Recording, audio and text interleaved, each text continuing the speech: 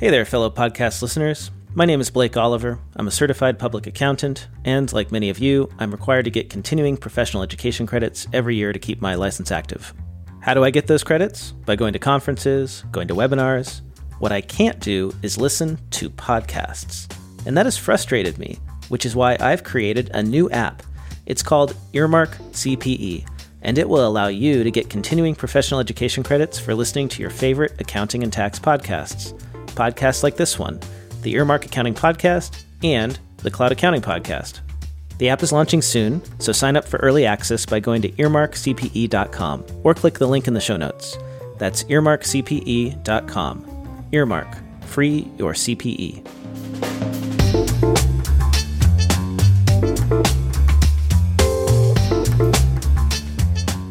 Welcome to Earmark. I'm your host, Blake Oliver, and my guest is Jeffrey Thompson, CMA and President and CEO of IMA, the Institute of Management Accountants. We are here in San Antonio at the IMA Texas Council Conference. That's right. I got it right? Yep, Texas Council event. Absolutely right, Blake. Wonderful. I think it's been maybe 2 years since I've been out on the road doing any sort of podcast interviews, so thank you for being my first during COVID, post-COVID. I don't even know what to call this time period that we're in. Let's hope it's post-COVID. So when I was going back to take my accounting classes and get my CPA, I'm trying to think if I was aware of the CMA. I'm not sure I was made aware of it. Right. Like, it wasn't on my radar. Right. Certified management accountant, I should say, for those who may not be familiar, as opposed to the certified public accountant license. CMA is a certificate run by IMA, which is a U.S.-based organization. Right. How does it compare in terms of membership and what you do with it, like in the context of people who might be familiar with CPA license? So CPA is a state license administered by the state boards of accountancy. It is, very much focused. And by the way, the CPA exam is an esteemed exam. It is not competitive at all with the CMA. It's just a different body of knowledge. The CPA exam focuses primarily on audit, attestation, compliance, statutory reporting, financial standards, what we call financial accounting, or often called public accounting, where you could become an auditor or be in a CPA firm, whether it's a Big Four or down market. The CMA is a certification, but it's not required to file taxes or to do audits or anything of that sort, like an enrolled agent or a CPA for audits. CMA is, we think of it as a global passport. We administer one CMA exam around the world, two-part exam focused on 12 individual areas of competency, 6 each in the two-part CMA exam. So it's the same objective standard around the world. It's rigorous, it's robust, it's relevant to those who are not only in positions in finance and accounting that help protect value, but also aspire to be in positions to create value. Business cases, funding analysis, innovation. Those who aspire to become CFOs need to have background in both financial accounting, more of the retrospective view, and managerial accounting, more of the prospective, forward-looking view of value creation. So if I'm a student and I am thinking about what do I want to do with my career, maybe my professors are saying CPA is it. I feel like that is the only path a lot of the time. Maybe that's a little old-fashioned. I know that more and more students are going straight into industry, going to work for companies, not necessarily going to work for public accounting firms. It doesn't have to be the Big Four, and that's it anymore. Right. Yeah, so we need to, we as members of the profession, the aggregate profession of accounting, need to do a better job at telling the story of a profession that makes a difference and a profession that is multifaceted. There are so many pathways, different entry points. We have to all commit to doing that. I think we have an obligation to doing that because I think the relevance of our profession is at stake. And I'll describe that in a moment. But yeah, you're absolutely right. Because the CPA is well known, as it should be, and well regarded, it is not the only pathway. It is not the only starting point. Something like 75% of entry-level public accountants who start out in public accounting within 3 to 4 or 5 years, 75% of them find their way into industry, doing financial planning analysis, doing enterprise risk management, doing various levels of decision support, the value creation activities, strategy type activities that require a financial aspect to it. And there's a talent gap because of that preparation, that lack of preparation. That's the void that we help to fill from a management accountancy perspective. Whether you start out in industry or wind your way into industry, you're probably going to work in industry at some point along the pathway. I think that bears worth repeating. Yeah. That we are educating accountants in our accounting programs in audit and tax. It seems like a heavy emphasis on that. At least it was when I took it, and that wasn't that long ago.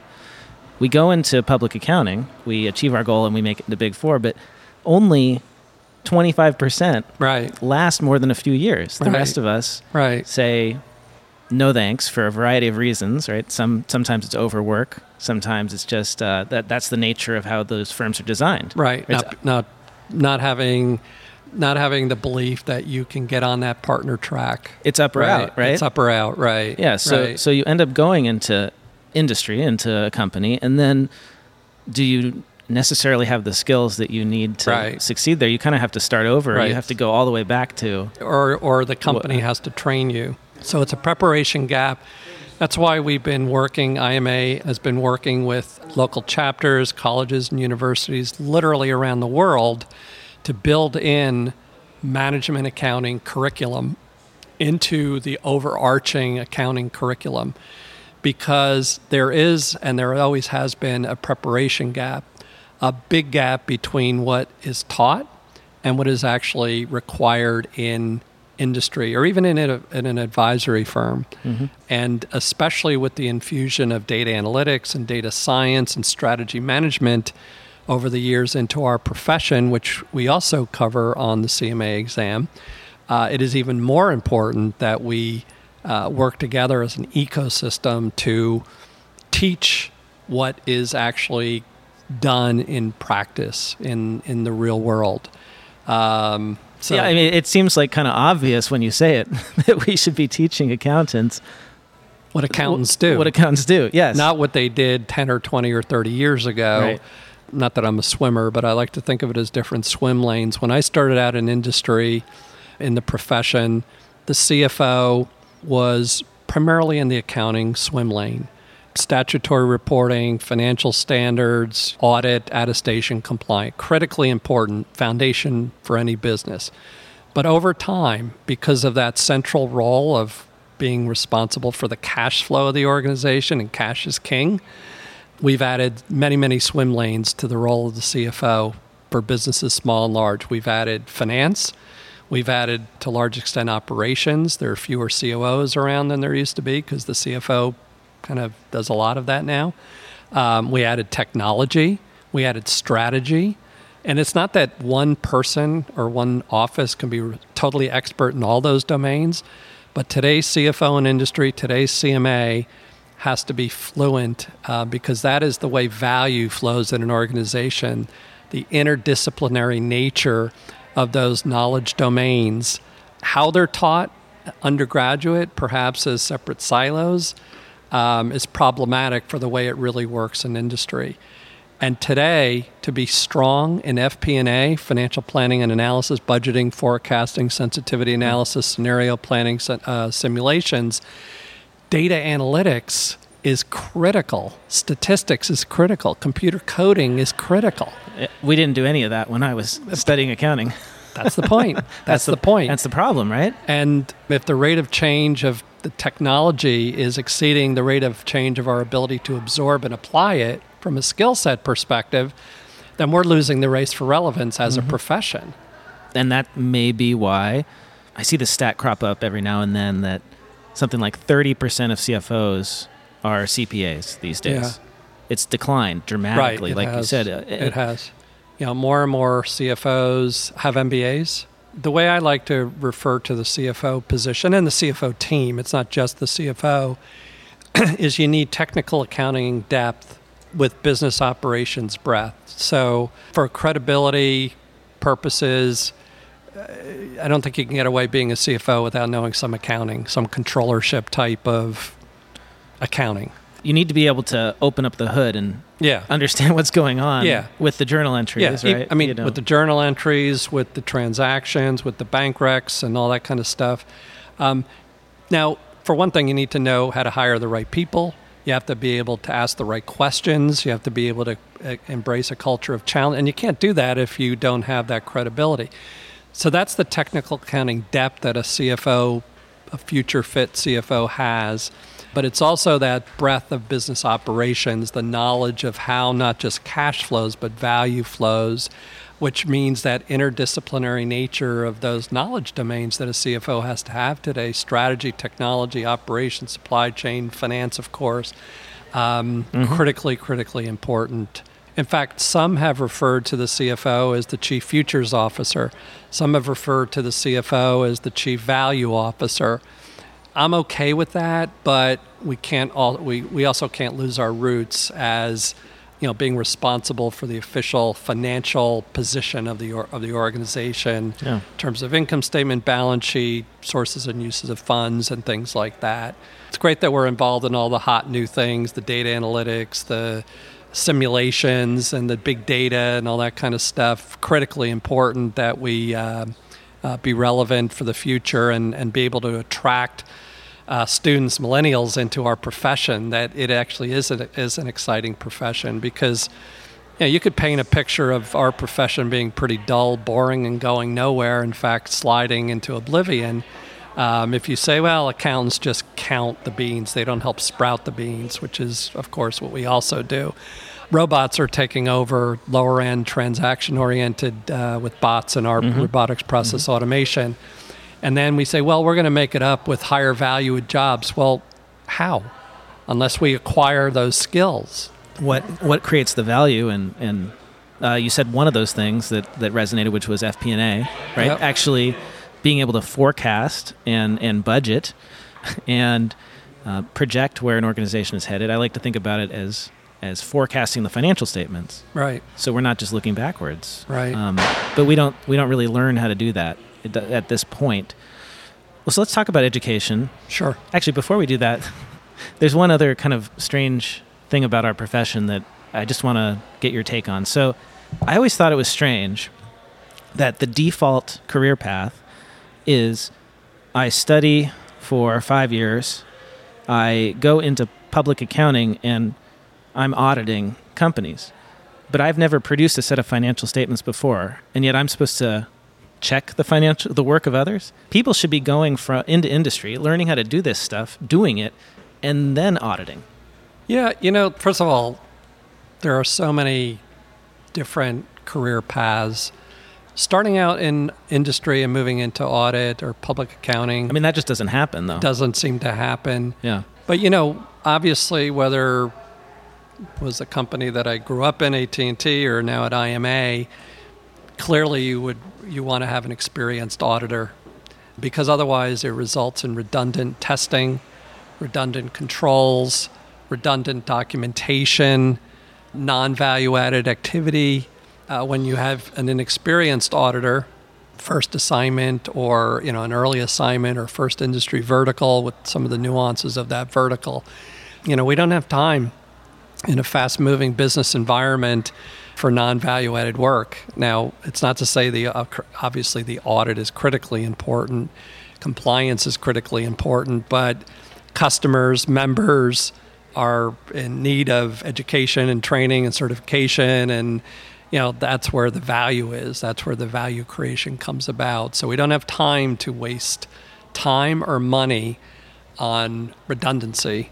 I mean, I think about Sarbanes-Oxley and internal controls, the built-in redundancy of the auditors and management, testing and retesting, and thousands of key controls in the early days of SOX. How can you have thousands of key controls, right? And that is non-value-added work, quite frankly. But it's one of those acts. I don't know if it was specifically SOX that was described this way, but maybe it was. The Accountants Full Employment Act, or that was the TCJA. But the idea is that the more laws that we have, the more compliance we have, the more jobs we have guaranteed. Yeah. But it's not the most fun work. No, and again, interesting anyway. And again, I think what makes our profession attractive, if we were able to describe it and tell the story, is that it really is a profession with multiple start points, multiple pathways, and multiple endpoints. I mean, it doesn't have to be CFO or controller. It could be in a bigger company. It could be a unit CFO or a subsidiary or a product line CFO or controller.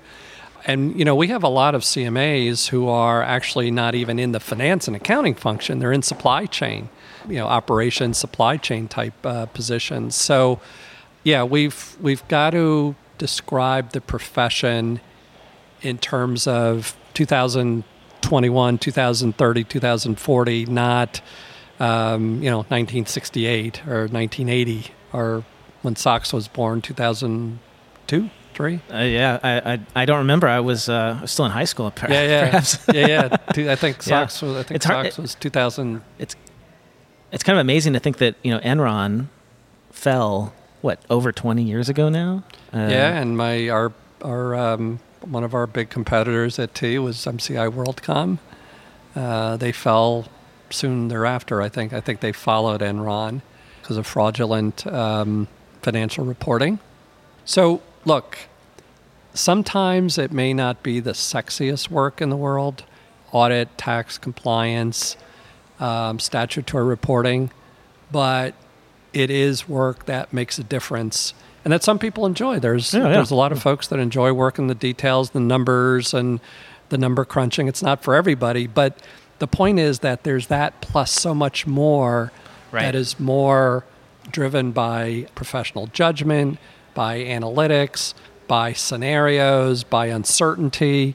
When you think about COVID and the work that CFOs had to do to keep their balance sheet strong and manage through uncertainty, that's what the accounting profession's all about in its entirety.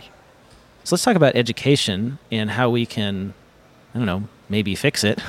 There was a little bit of a kerfuffle, I think it was earlier this year, if that's the right word, kerfuffle, between the IMA and the AICPA about the educational model that goes with this CPA Evolution project. Sure. So CPA Evolution, for those who aren't familiar, is this change that's happening to the CPA exam and the curriculum to supposedly modernize it.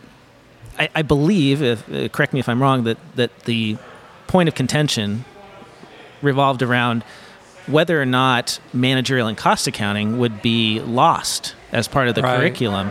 And I'm curious to know, since that happened, has there been an update? How do you feel about the evolution, CPA Evolution, and how is that going to impact the accounting profession? And I guess I'm asking you this because, even though the IMA is not responsible for the CPA, what happens with the CPA impacts Absolutely. the IMA a lot because it determines how colleges and universities teach, since they tend to teach to the CPA exam, right? Right. So what is going on there? Well, so let's keep the end in mind here and keep just for a moment keep the kerfuffle. Is that the word? Kerfuffle. Yes. Disagreement. These fancy words. You get it from California. Is that a California word? I don't know. We don't use words like that in Jersey. We use other words. But other words that we can't say on the podcast? We don't want to say it on the podcast. But if you keep the organizations and their credentials on the sidelines for just a moment, I do applaud, IMA applauds both AICPA and NASBA for their transformative efforts to say, hey, you know what, we need to prepare for the future of the profession versus what it was. We give them a lot of credit for undertaking such a massive, massive change. That said, there are two broad concerns that we respectfully shared with the leaders of AICPA and NASBA. One is we believe there's a different end game. The end game, as we understand it from CPA Evolution, is to better prepare the entry-level public accountant, the entry-level CPA. And we believe the end in mind should be to prepare all kinds of accountants for enriching, diverse, global types of careers, which could be public accounting, could be financial accounting, could be industry, could be nonprofit, could be so many. So we think it's much broader than the entry-level public accountant. The second concern is the one you hit on. When we had the opportunity to review the model curriculum, we saw lack of breadth and depth in managerial and cost accounting, which we believe are essential if you're in a firm, big or small, if you're in public, if you're in private, if you're in industry, and it concerned us. And one way that many entry-level students learn about the other part of the profession, managerial accounting, the value creation part, is through their CPA pathway because they've never heard of the other alternatives and choices. And so if the management accounting content is significantly reduced, we are no longer exposing students to potential complementary, alternative, sequential careers. That's our basic concern, and we think that's a great risk to the profession, beyond IMA, beyond CMA, beyond AICPA, beyond the CPA exam. Does that make sense? It does. One of the things that disappointed me a bit with the CPA Evolution Project was there was nothing around the 150-hour requirement that we have as CPAs now, which is you basically have to get a fifth year of education before you can even sit for the exam. As a career changer myself, it was irritating. That's a generous word, irritating to have to go back to school to take classes that weren't even in accounting just so that I could have enough credits to sit for an exam. And that's been a point of contention. It's been brought up numerous times when people ask, is it too hard to get the CPA? That's been a theme over the last few years, perhaps. Is it too hard to become a CPA given that we have some declining numbers? I think this is well known that fewer people are sitting for the exam. Sure. We've had a decline. And a lot of CPAs are baby boomers and are retiring. So what are we going to do? How are we going to get more of them? It leads me to a question, which is, how hard is it to get the CMA by comparison? If I wanted to go become a CMA today as a CPA or somebody who's studied accounting, what would I have to do that? Structurally, the CMA exam is two-part exam. Each part has multiple choice questions and open-ended questions that require to synthesize a business problem, et cetera, et cetera. Each of the two parts has 6 different knowledge domains or content areas, including ethics, including risk management, internal controls. When we put the CMA body of knowledge and the 12 knowledge domains in front of CFOs, heads of supply chain, corporate controllers, it resonates. They say, yeah, these are the skills that I need, and in many cases, these are skills or competencies that we're lacking. We just minted our, I think as you know, our 100,000th CMA. It's a Congratulations. Thank you. We're very, very proud of that. Number 100,000 was a professional from Qatar, or Qatar if you prefer, so it shows how truly global we are. But the global pass rate is about 50%. And what's the education requirement? The education requirement is a bachelor's degree in any field. Any field, okay. Any field. And then there's a work experience requirement? There's a 2-year work experience requirement. So to become a CMA, you have to pass the 2-part exam with a global pass rate of around 50, maybe 55% at the high end, and a 2-year experience requirement. And how long do people generally study for the exam? It varies, 6 to 18 months. Okay. So kind of comparable to the CPA exam, we have this 18-month window where you have to take all 4 exams, I believe. Do you have that for the CMA? We have I believe we have a 3-year window. Okay. 3 years. 3 years from the time you register for the first exam. And I'd also like to add that we have only one, which we're proud of actually, one add-on certification, meaning once you're a CMA, you also have access to a second certification called CSCA, Certified in Strategy and Competitive Analysis.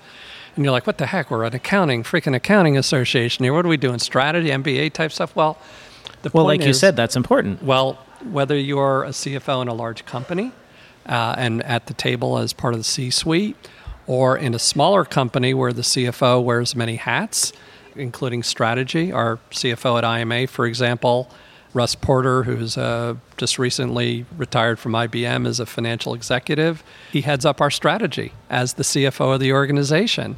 And so that's where our profession has come. And when you think about it, wow, I can apply my technical, quantitative kind of background to really some really cool, exciting things. The strategy of the organization, dealing with disruption, trying to create the next best product or service that will not only change the world, but preempt competition and help us deal with the uncertainties of climate and pandemics and typhoons and environmental factors that have now become top of mind from a risk management perspective. That's what our great professions become. It isn't. There's not a standard for how to deal with the future. There's a standard for how to deal with the past, whether it's U.S. GAAP or IFRS. But that's where judgment comes into play. That's where innovation, creativity, talking to futurists, technologists like yourself. I mean, those are things that today's CFO and finance and accounting team do. Mm-hmm. Well, it certainly sounds exciting. So sign me up. Okay. I might have to take 3 years to get through the exams. I'm not sure exactly where I'll get the work experience, but we'll figure it out. I think the average though is under 12 to 18 months is yeah. So I just got to get a job in industry. And then start taking the exams. I could do it in 18 months. Yeah, that's good to know. And I think if you have the CMA, the salary bump, it's quite good. Comparable to CPA. And actually, if you have both, it's even better, right? So if you have our March 2021, we do an annual salary survey, and the March 2021 survey indicated that CMAs on average earn 58% more in median pay than non-CMAs. Which quite a lot. Which is now, as a statistician, correlation is not cause and effect, but it's data. It's data. I mean, that is a fact. CMAs in the cohort sampled, which was statistically significant, earned 58% more, and it varies by age, by certainly part of the world, and other criteria. But that's a pretty nice, whatever you want to call it, differential. And you are a data scientist by trade. Doing it so long that it was before they even called it data science, exactly. Right? You got your start at AT&T, so I appreciate that qualification there in the data. We were just mathematicians, OR experts, econometricians, but the analytical support that is needed in organizations today is exponentially more than it was when I started out in industry a few years ago, a few decades ago, actually, because the world has become so much more complicated, so much more uncertain, so much disruptive. And a lot of it's positive. A lot of it is technology disruption is a great thing, actually. But make no mistake about it, it means fewer accounting jobs in the more routine, repeatable tasks in audit, compliance, statutory reporting. I have a theory that this automation that you're talking about of the routine work could end up changing the whole model of the standard career path. Because why have we needed so many staff accountants in public accounting for so long? It's because a lot of that routine work in collecting data for audits, in processing data, in getting a tax return put together requires people pushing numbers around, but not using a whole lot of insider discretion, right? Yeah. So it's sort of a devil's bargain where you go there for a few years, you do that routine work for a fairly low salary, you get trained and experienced theoretically, and then you go to the promised land of 40-hour work weeks in industry, right? Yeah. But if they don't need that anymore, then where do people go when they graduate? Do you agree we'll have more people go into industry in the future? I think so, but they have to go into industry prepared. And that brings us back to the education discussion. That brings us back to that cycle, the ecosystem of education, preparation. There's always going to be room for building your experience and learning as you go. There's corporate training programs, there's certifications, of course, in supply chain and project management, not just accounting and finance. But we need to transform the arguably archaic accounting education infrastructure. Jeff, thank you so much for your time. If people want to get in touch with you and learn more about the CMA, about the IMA, where would you recommend they go? Well, I've got, I'm all over social media, our website, www.imanet.org. We're a very inclusive organization. You actually don't have to be certified to be a member, although most of our members are certified. We're growing, and we really think we are making a difference. And I think that should be exciting to millennials, especially as we get into non-financial reporting and ESG beyond the tangibles, the intangibles of reputation and trust, relationships, innovation, talent. How do you measure those things? How do you measure their value to the corporation, to the planet? Environmental factors. So I didn't even have time to ask you about all the sustainability reporting. Sustainability reporting, sustainable business management, we call it.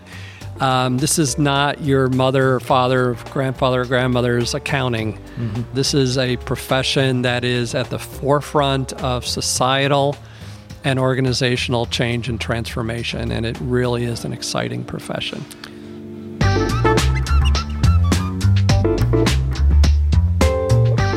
I hope you enjoyed this episode of Earmark, hosted by me, Blake Oliver. I hope you learned something too. If you did, wouldn't it be nice to earn CPE credit for it? I have some good news for you. Soon, you can. Visit earmarkcpe.com to sign up for early access when the Earmark CPE app launches later this year.